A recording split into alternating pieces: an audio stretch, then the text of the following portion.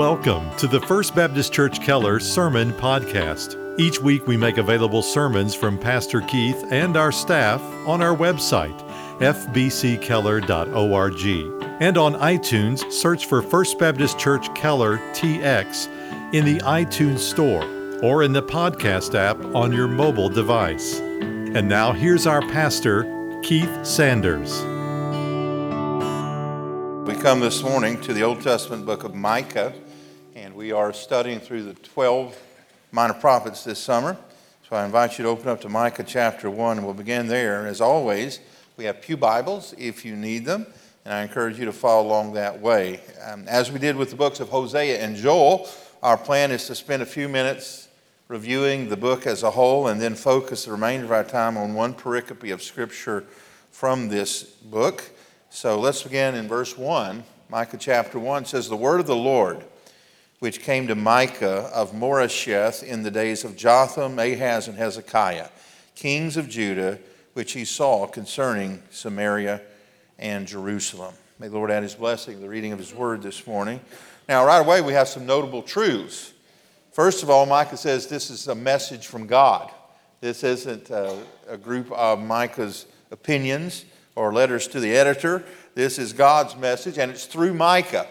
And that tells us that God, though he is sovereign, uses sovereign means to carry out his purposes. And the means that he used to convey this revealed word to the nation of Israel is the prophet Micah. He was from the town of Moresheth, which we know little about because it was such a small farming community. We know it was about 25 miles southwest of Jerusalem, not very strategically important militarily. And he identifies the time period in which he prophesied by the kings who were on the throne in Judah during his ministry. There were three of them, which tells us it was a long ministry, spanning the reigns of Jotham, Ahaz, and Hezekiah, all of whom reigned over the southern kingdom of Judah, which is where Micah lived. Now, this would mean that he was a contemporary of Hosea and Isaiah and some of the other prophets that prophesied and lived in the 8th century BC. And as you know, for most of that century, the nation of Israel was in spiritual decline. Remember that after Solomon's death, the nation divided into northern and southern kingdoms with separate governments, separate capital cities. And it seems that the northern kingdom was even further down the slope of idolatry than the southern kingdom. God had already decided to disperse the 10 tribes of the northern kingdom by giving them over to their enemies, the Assyrians. Look at verse 6. He says, "For I will make Samaria," which is the capital city of the northern kingdom, "a heap of ruins in the open country." So Micah is calling on Judah to learn from the sins of Samaria and repent before it's too late. That is, before the same thing happens to them. And there was a brief spiritual awakening under King Hezekiah before God ultimately sent the southern kingdom into Babylonian captivity over 100 years later. So you have a prophet we know almost nothing about except his name, Micah, whose name, it really means a question. Who is like our God? Who is a God like you? He's from a rural setting, and he's calling a sinful nation to repentance. And so if I were to put a heading over the entire book, it would be Micah, a country preacher's message to a nation in decline. Now, I relate to that on a whole lot of levels. We see the structure here. There are 7 chapters. Of course, those were added later by editors, but they are divided into 3 separate messages, very clearly defined. We call them oracles. The first division is comprised of chapters 1 and 2, the second chapters 3 through 5, and the final 2 chapters 6 and 7, a separate and third setting. They're clearly marked by the appearance of the word "hear," H-E-A-R. Go back to chapter 1 and look at verse 2. "Hear, O peoples, all of you. Listen, O earth, and all it contains." And then chapter 3, verse 1. "Hear now, heads of Jacob and rulers of the house of Israel. It is not for you to know justice." And then chapter 6 and verse 1, he says, "Hear now what the Lord is saying. Arise, plead your case before the mountain." So those are the 3 divisions. When you see that phrase "hear," you know you've entered a new division. And I have provided a structural outline as you came in this morning for these 3 divisions. So let's walk through them briefly before we look at our pericope. Chapters 1 and 2 thematically is about God as judge and a Savior. Micah, like many of the prophets, is announcing a coming judgment because of the sins of the people. He predicts both the destruction of the northern kingdom, we find that in verse 6, and the Babylonian captivity of the southern kingdom, that's found in verse 16 of chapter 1. And then in chapter 2, he pronounces curses or woes on oppressors. That is, people who were using their wealth and power to keep down other people. One of the sins of the land was greed. The rich were oppressing the poor. You can see that in chapter 2, verses 1 and 2. Let's just read that. Chapter 2, verses 1 and 2. Woe to those who scheme iniquity, who work out evil on their beds. They can't even sleep at night because they're staying awake, figuring out how to separate people from their money. When morning comes, they do it. That is the plot that they devise on their beds. They do in the morning when they get up. For it is the power of their hands. They covet fields, that is real estate, and then seize them, that is by illegal means, and houses and take them away. They rob a man in his house of his inheritance. And so one of the great sins of Israel at the time of Micah was greed. Now, he goes on and says that the widows and orphans are being abused. And we know that God has a special place in his heart for the widows and orphans. We know in James chapter 1, verse 27, he says, pure and undefiled religion before God the Father is this, to visit the orphans and widows and keep oneself unstained by the world. And then we find in chapter 2, verse 12 and 13, a promise of a remnant. Just as we saw in the book of Romans, God always has a faithful few who even in the worst of times spiritually are faithful to him. Look at chapter 2, verse 12. He says, I will surely assemble all of you, Jacob. I will surely gather the remnant of Israel. I will put them together like sheep in a fold, like a flock in the midst of the pasture. They will be noisy with men. The breaker goes up before them. They break out, pass through the gate, and go by it. So their king goes on before them, and the Lord at their head. So that's the first section.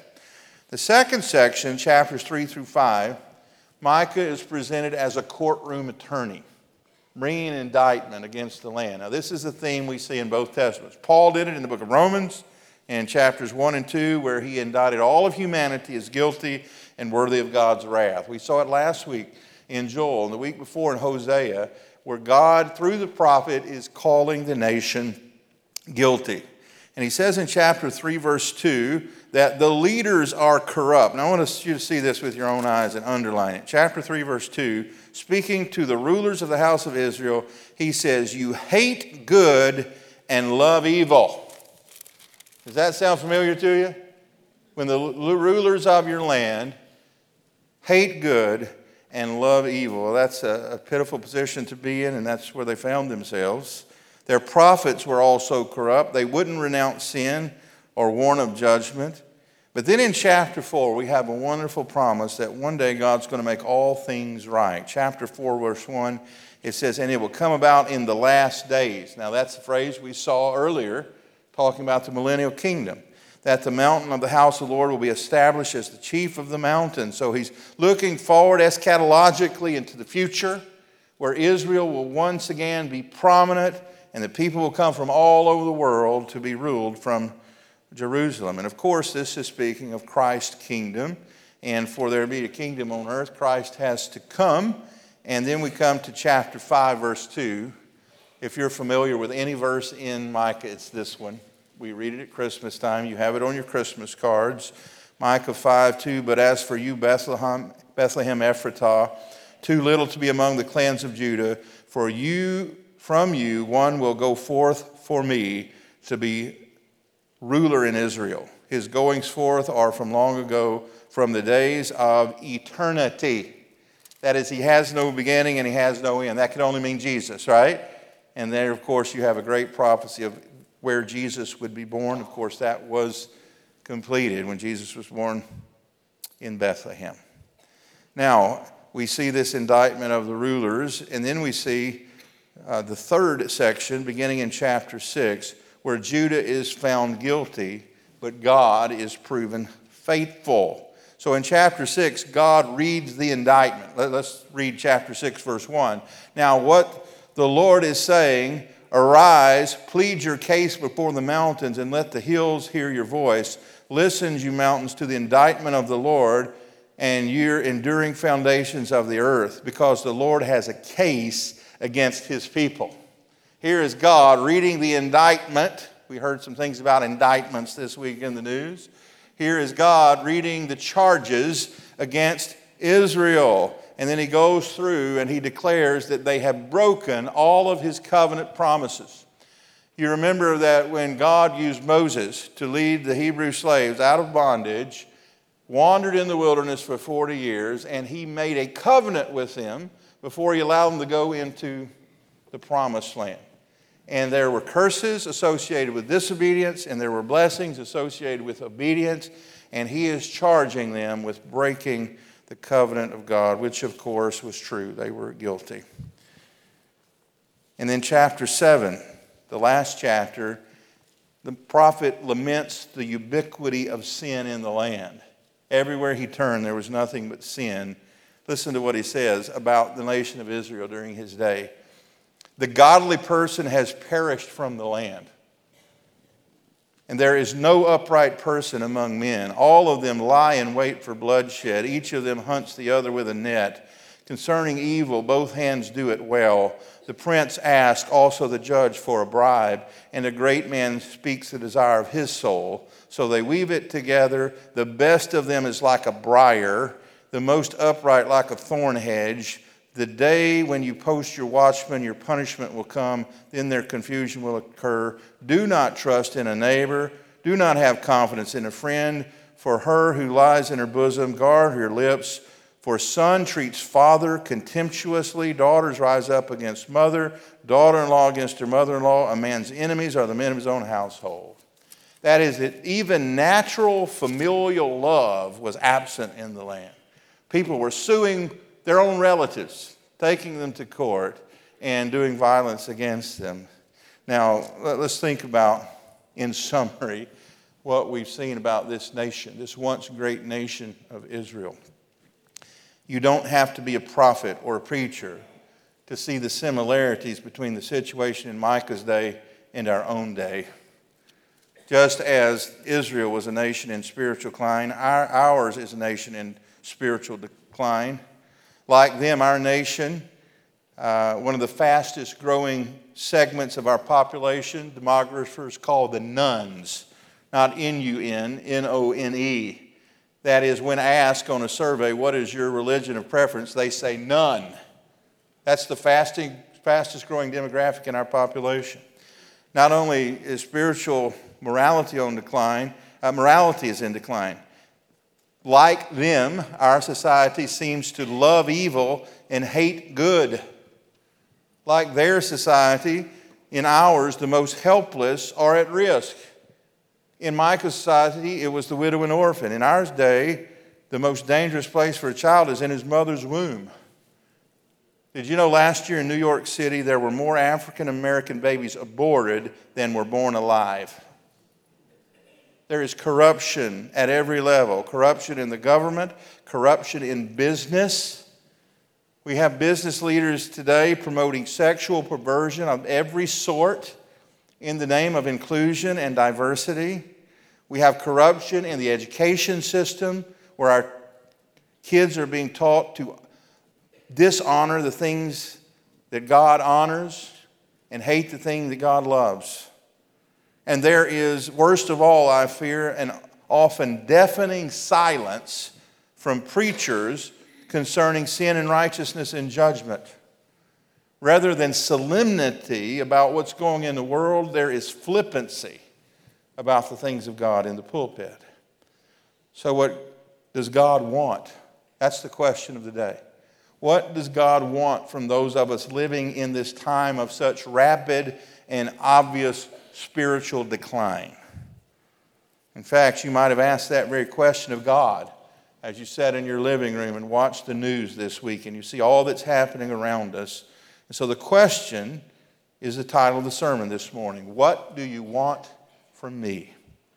Living in a time of spiritual decline. Well, our text this morning is Micah chapter 6, verses 6 through 8. And like nowhere else in the Bible, God answers this question of what he wants from his people. Let's read it now. Micah chapter 6, verse 6. With what shall I come to the Lord and bow myself before the Lord on high? Shall I come to him with burnt offerings, with yearling calves? Does the Lord take delight in thousands of rams, in 10,000s of rivers of oil?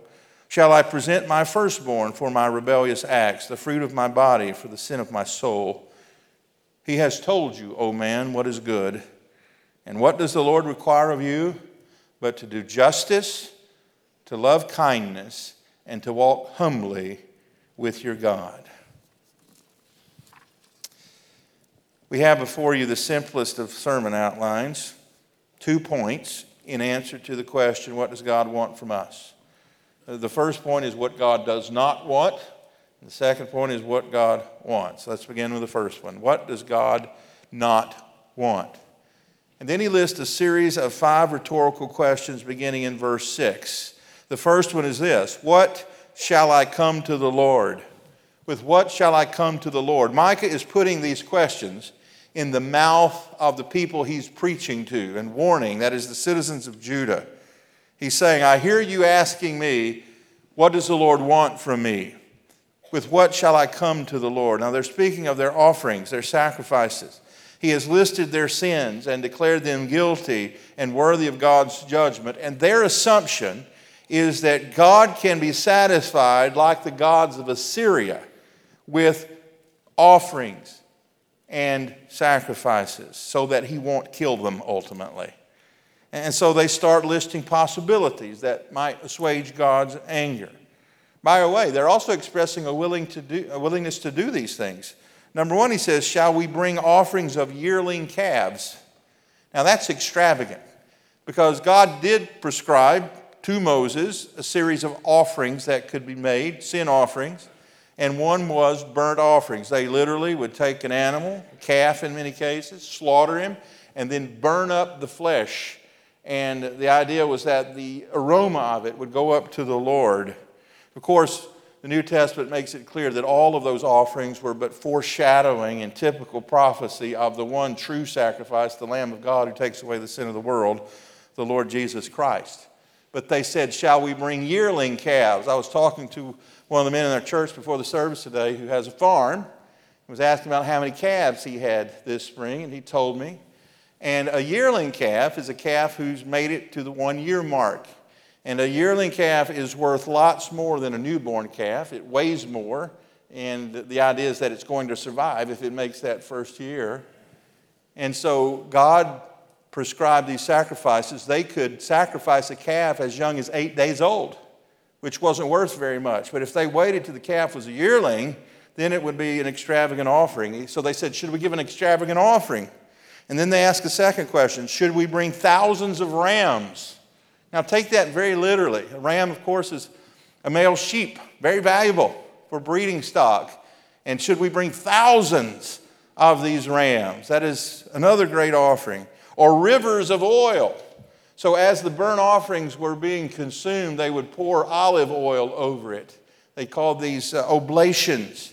So we'll pour out rivers of oils if it were satisfy the Lord's anger. And then they ask an incredible question. All of these are progressively more expensive and valuable, by the way. A yearling calf, thousands of rams, rivers of oils. Then they ask this incredible and telling question, should I bring my firstborn child? Now that sounds like hyperbole. Sometimes when we go and look at stickers on a new car or truck, we say, well, they want my firstborn. That's outrageously expensive. That's the point. But they were taking it literally because the Assyrians literally sacrificed their firstborn children. They ran them through the fire, it was called, to satisfy their gods. Their most valuable possession, their firstborn child, they would kill him to assuage the anger of these false gods. In fact, 2 kings of Israel did this, and God was outraged because of it. And so the implication, God doesn't want any of that stuff. In fact, he has expressly forbidden some of this. So let's bring it to our own day. What does God not want from us living in this period of spiritual decline? He does not want religious works meant to appease his wrath. See, the Pharisees of Jesus' day would serve to make this truth obvious. Matthew 15:8, Jesus said of the Pharisees, "They honor me with their lips, but their heart is far from me." They meticulously kept the Old Testament ceremonial law. They made every sacrifice. They attended every festival, but their heart was far from the Lord. God doesn't want our sacrifices without our heart. I think of King Saul, who was told by God to defeat the enemies and not to take any of the spoils of war. You remember? And yet he held back some of the choicest cattle and the most valuable things from the land. And when the prophet came, he heard the sheep bleating and the cattle mooing. And he says, "What's this sound I hear?" And he says, "Oh, it's for a sacrifice to God." And you remember what the prophet said to him? To hearken is better than sacrifice, to obey than the fat of rams. God cares about obedience more than the externals. And so it is in our day. What God is not looking from us is religion. There's a church on every corner in this country. And yet we continue to go down that slope of spiritual decline.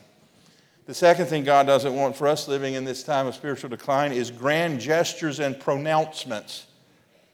Their grand gesture was they were going to slaughter thousands of rams and pour out rivers of oil to the Lord. God doesn't want grand gestures and pronouncements. I remember 20 years ago now, some of the billionaires of the world got together and they decided they were going to use their wealth to solve all the world's social problems. And they came out with something called a giving pledge. It was a campaign founded by two well-known billionaires in this country whose names you all know, to encourage wealthy people to contribute the majority of their wealth to philanthropic causes upon their death. And as of June of last year, there were 236 billionaires who had signed up for this giving pledge. And look, I'm not against generosity. I think that's a good thing. Except the problem is that one of the two founders of this organization made the first contribution of $1 billion. He wrote a check for $1 billion to start this campaign. And when they interviewed him, he said this: "There's more than one way to get to heaven, but this is a good way." And he's absolutely wrong. To hearken is better than sacrifice. To obey than the fat of rams or $1 billion check. God's not interested in grand gestures and pronouncements. He's not, thirdly, interested in sinful actions in the name of religion. See, as our nation has gone into spiritual decline, what we have seen on the religious front is a whole group of quote-unquote Christians taking the stance, if you can't beat them, join them. And so we've moved the goalpost and we've lowered the standards of morality and what is truth to make the tent broad enough to keep those people in. And so we have quote-unquote churches on their websites who are announcing that they are LGBTQ affirming. They are announcing that they're pro-abortion and that they are gender blending. And friends, God does not want sinful actions in the name of religion any more than he wanted child sacrifice in the days of Micah. So if those are the things that God clearly does not want from us, his people living in a period of decline, what does he want? And that's the next point, what God wants. It's found in verse 8. He has told you, O man, what is good. That is, it's nothing new. They're waiting on the edge of their seat to hear this grand secret, and it's what he's been telling them all along. He's told you, O man, what is good. And what does the Lord require of you but to do justice, to love kindness, and to walk humbly with your God? Just 3 things. Isn't that interesting? People have the notion that to be a Christian is an encyclopedia of rules. In fact, 1 John 5:3 says, his commandments are not burdensome. In fact, when Jesus was rebuking the Pharisees, one of the things he rebuked them for is that they put burdens on the back of the people that they themselves were not willing to carry. And so as he looked with compassion on those people, he says, come unto me, all you who are weary and heavy laden, and I will give you rest.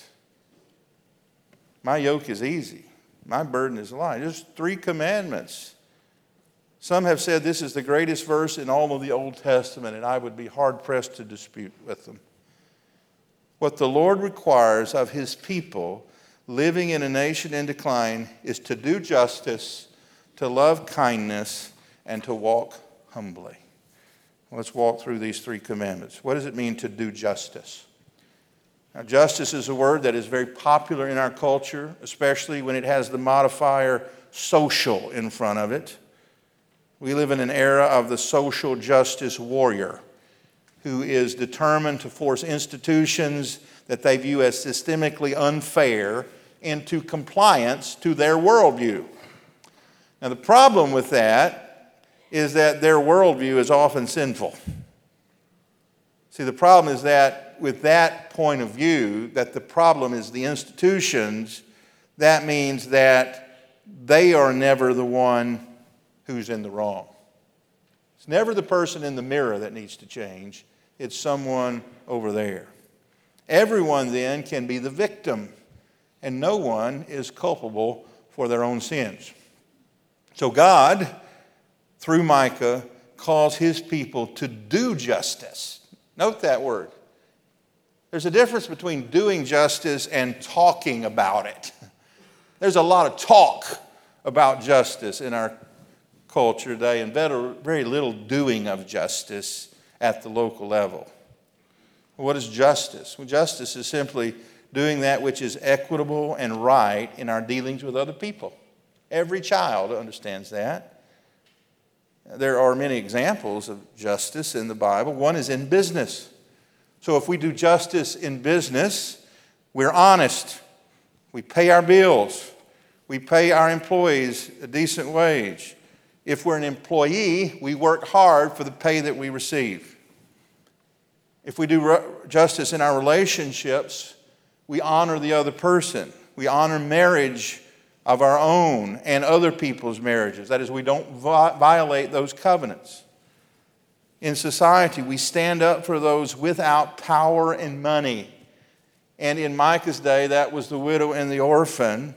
And in our day, it at least means the unborn, those who have no voice.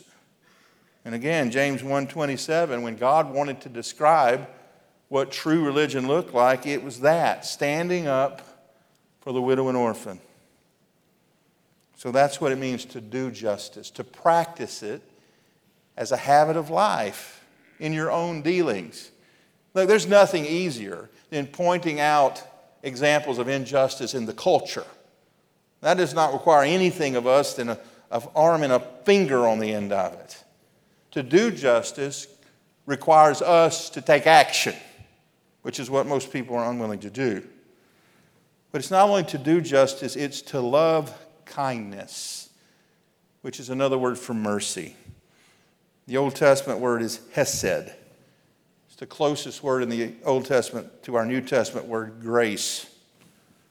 Charles Feinberg, who was a converted Jewish Christian, says mercy or kindness is a heart determined to do good to all other people. A heart determined to do good to all others. That is, it's a way of life rather than a one-time act of philanthropy. One-time acts of philanthropy are often a grand gesture designed to make up for years of sin. But to love kindness means to make it a way of life. That is, it's your determined practice that as you encounter people throughout your day, that you're determined to treat them with mercy. In other words, he's calling upon us to give other people the same measure of mercy that we desire from God in our own life. And here's what we know about God's mercy. The Scripture says God delights in showing mercy. That is, He loves it. It's His way of life. Do you delight in showing mercy? Or when you show mercy occasionally, is it through clenched teeth? God delights in showing mercy. He's not miserly with it. I think of that one with the alabaster bottle of perfume who came to Jesus and broke it open and poured it out upon Him. And the disciples were angry. How we could have helped the poor by selling this perfume. And he commended this woman. And what she has done would be proclaimed, and it is to this day. She poured out blessing, and we are to pour out and shower out mercy and not be miserly with it. And then thirdly, he says we're to walk humbly.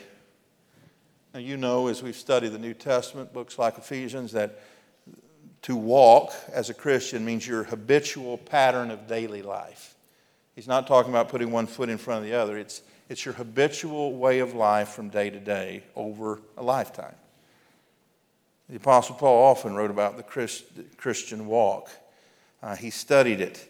And as we went verse by verse through the book of Ephesians, we studied it. Do you remember Ephesians 5:15? Paul wrote, "Therefore be careful how you walk, not as unwise men, but as wise." Walking or living humbly begins with the recognition, friends, of God's sovereignty. The beginning point of humility is recognizing that He is God and we are not. That we do not control, as Mark reminded us last Sunday morning, we do not control the day of our death any more than we control the day of our birth. It also is recognition that everything that we have in this life, including the breath in our lungs, we owe to His providence. What did James, the brother of Jesus, say about it? Every good and perfect gift cometh from the Father above. It also recognizes humility, that is, that we need God desperately, and He receives us graciously. Romans 12:3. For through the grace given to me, Paul writes, I say to every one among you not to think more highly of himself than he ought to think, but to think so as to have sound judgment, as God has allotted to each measure of faith. One of the great commands in all the New Testament: don't think more highly of yourself than you should. The Bible is full of injunctions, commandments, exhortations to humility. Humble yourself under the mighty hand of God, and He will exalt you in due time. And I think if it's anything that a nation in decline or an individual Christian in spiritual decline, and dare I say it on the eve of the Southern Baptist Convention, an entire denomination in decline, what we need is to walk humbly. To recognize that the Lord doesn't need us, but we need Him desperately. Trusting in Him for every step. This is what it means, as the New Testament says, to walk by faith and not by sight, is what it means to walk humbly. See, arrogance says, I've got it figured out, Lord. I'll call upon you if I need you. I've got all the money I'll ever need till I die. I've got good health. I've got it all figured out. I'll set you aside for a later day. To walk by faith means every moment of every day is lived in the dependence of the sovereignty of God. Trusting Him for every step is the essence of humility. So here's our conclusion. You know we're living in a nation in spiritual decline, right? You do know that. So what does the Lord want from us? Well, He wants the same thing He has always wanted from His people: to do justice, to love mercy, and to walk humbly. Become very close, and I'll tell you a little secret. We can't do it by willpower. Our sin nature is too strong. What did He say? The righteous have perished from the land. Later, the Scripture says there's none righteous, not even one. And so what that tells us is we can't do it through self-reformation. We can't do it through determination. In fact, the Apostle Paul cuts that idea off at the knees when he says, by the works of the law will no flesh be justified. So if the idea is we can come up with a plan or a strategy and fund it by the billionaires, we can solve all of our problems, he said, don't even bother. What is the solution? We know what He doesn't want. He doesn't want more religion. He doesn't want grand gestures to try to make up for the past in the present. He doesn't want us to adopt the norms of the culture in the name of Christianity and kindness. What does he want? He wants us to come to him on his terms. Humbly, as I often tell you, with empty hands and outturned pockets, with the attitude of the publican, Lord, have mercy upon me, the sinner. Remember, Micah put a question here in chapter 6 in the mouth of the people he had rebuked. With what shall I come to the Lord? Well, the answer is a broken heart. Psalm 51, verse 17. The sacrifices of God are a broken spirit, a broken and a contrite heart. O God, thou wilt not despise. And friend, that's true of a nation. If we want revival in our nation, we have to be broken of our arrogance and our pride. We have to come to God on his terms. It's true of a church. If we want to see the Lord do great things in our lives, we have to recognize our dependence upon him and our unworthiness. And if it's true in your own heart and life, if you're an unbeliever here today, the beginning point of a relationship with God is humility. God doesn't lack anything that you bring to the table. Nothing in my hand I bring, simply to the cross I cling. Run to him. He is the solution. He's not going to call upon you to do grand gestures. He's not going to be pleased with coming to church 2 more times a month. What he requires of you is a changed heart. And only he can do it through the power of his Holy Spirit. Let's pray together. Heavenly Father, Lord, I thank you for your word. Father, I'm reminded of the conversation that Jesus had with Nicodemus, a very religious man, and yet a man who clearly was a sinner. Jesus stopped him right in his tracks and says, you must be born again. You have to have your heart totally transformed to be right with him. Father, I pray if there's one lost soul here today who knows you not, that you would grant to them faith and repentance. Open their eyes, Lord, through your Spirit. Show them their spiritual poverty. Grant them humility to come to you on your terms. Father, I thank you for many brothers and sisters in Christ who at a time in the past you brought to that point and who are seeking to make progress in sanctification. But Lord, we know that we're not immune from the impact of this worldview that is ubiquitous. It's all around us. Self-satisfaction, loving evil and hating good. And Lord, we want to remain distinct and different from the world without growing cynical. Father, you have us in this world that is in spiritual decline for a reason, to be salt and light so that it is not as terrible as it possibly could be without our presence. You want us to hold up the light of the gospel, and you, even in this time of decline, continue to save souls. And Father, help us to do that until Jesus comes. Help us to not grow weary in doing what is right. Help us to not capitulate and join the other side out of frustration. Father, I thank you for your word that exhorts us, it encourages us, but it also warns us. Father, I thank you for the way that the book of Micah ends with great encouragement. Great encouragement, Lord. And you tell us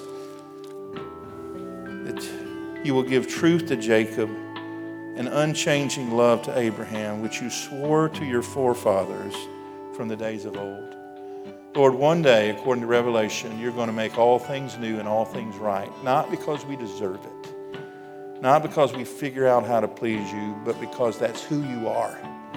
You keep your promises. You are faithful, even when men are faithless. Thank you for who you are, and I lift these requests in the strong name of Jesus, our Lord and Savior. Amen. Thank you again for listening to our broadcast. To learn more about First Baptist Church in Keller, Texas, or to hear more sermons by Pastor Keith and our staff, visit us online at fbckeller.org.